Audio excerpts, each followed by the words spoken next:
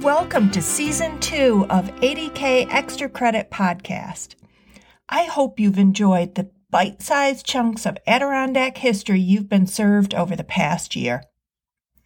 This episode is going to explain a little more about how the Adirondack experience came to exist.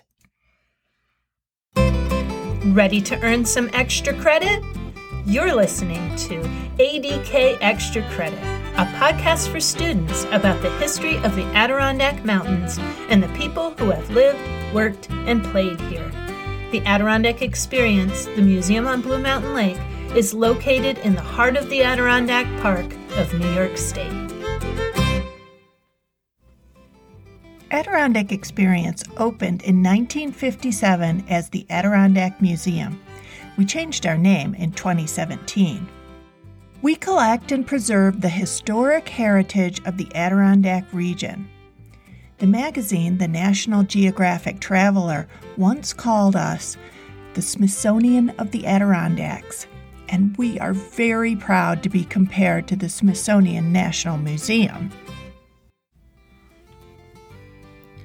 The ADKX, as we like to call this museum, is located in Blue Mountain Lake, New York.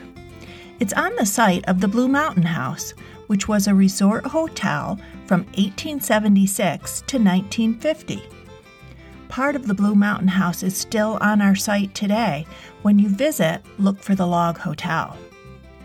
The museum has 22 indoor and outdoor exhibitions, plus offices, a library, education space, and storage facilities. Collections include tools for trades and industries, land and water vehicles, objects from domestic and community life, as well as sports and recreation. There are books and historic documents, photographs, and film. The museum is well known for its art collection, too. A local historian and philanthropist named Harold K. Hochschild was the driving force behind the creation of what would become the ADKX. He published a local history titled Township 34. That book was used as the basis for most of the original exhibits in the museum. Here is a piece of an interview with him conducted by an Indian Lake High School student named Susan Hayes. She interviewed him on December 28, 1973.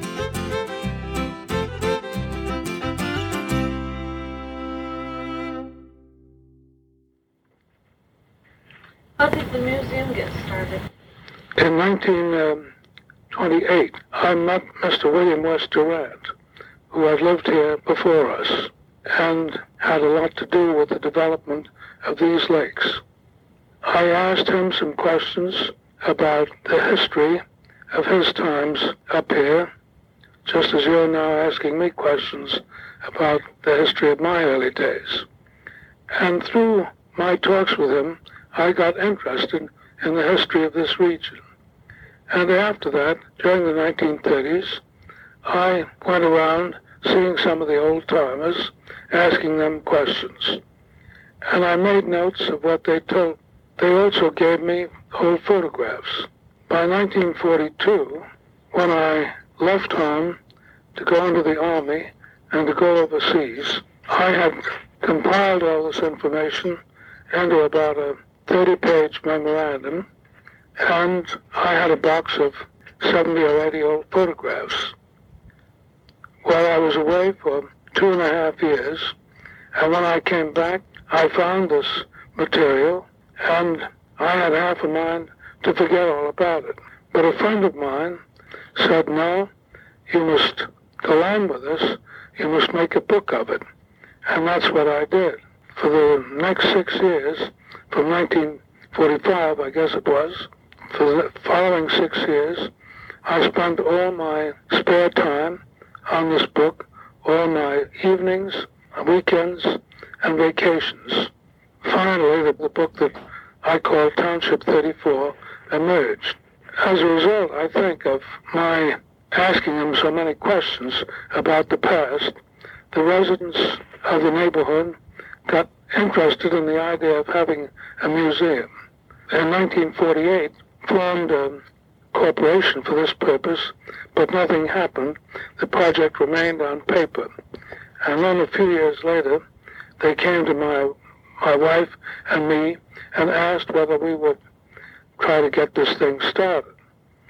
And we made some visits to regional historical museums in New York and New England, like Cooperstown, Shelburne, Old Sturbridge, and decided that it was something that we would like to do.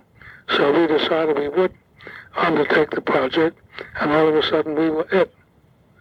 If I remember correctly, we engaged our first director, Dr. Inverarity, in 1954. I think it was in 1955 that the old Blue Mountain House and that site became available. And that's where I think in 1955 we broke ground, and the museum opened in 1957.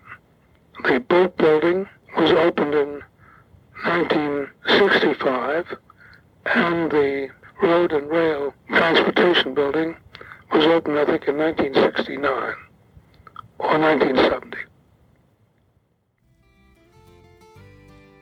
There have been many changes since Mr. Hochschild spoke those words. For example, the Road and Rail Transportation Building is now the Life in the Adirondacks exhibit, with hands-on activities that he may never have dreamt possible. I like his explanation of how the museum got its start, because it shows that if you're really interested in something, start sharing that passion with others. Your hobby could grow into a phenomenon that is loved by thousands of other people, and maybe it will be around educating and entertaining others for over 60 years. Thank you for joining us for an episode of ADK Extra Credit. This podcast is brought to you by the Adirondack Experience, the museum on Blue Mountain Lake.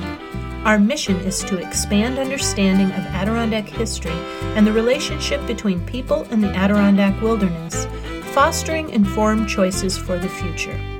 If you want to listen to more fun Adirondack history, visit our website, theadkx.org.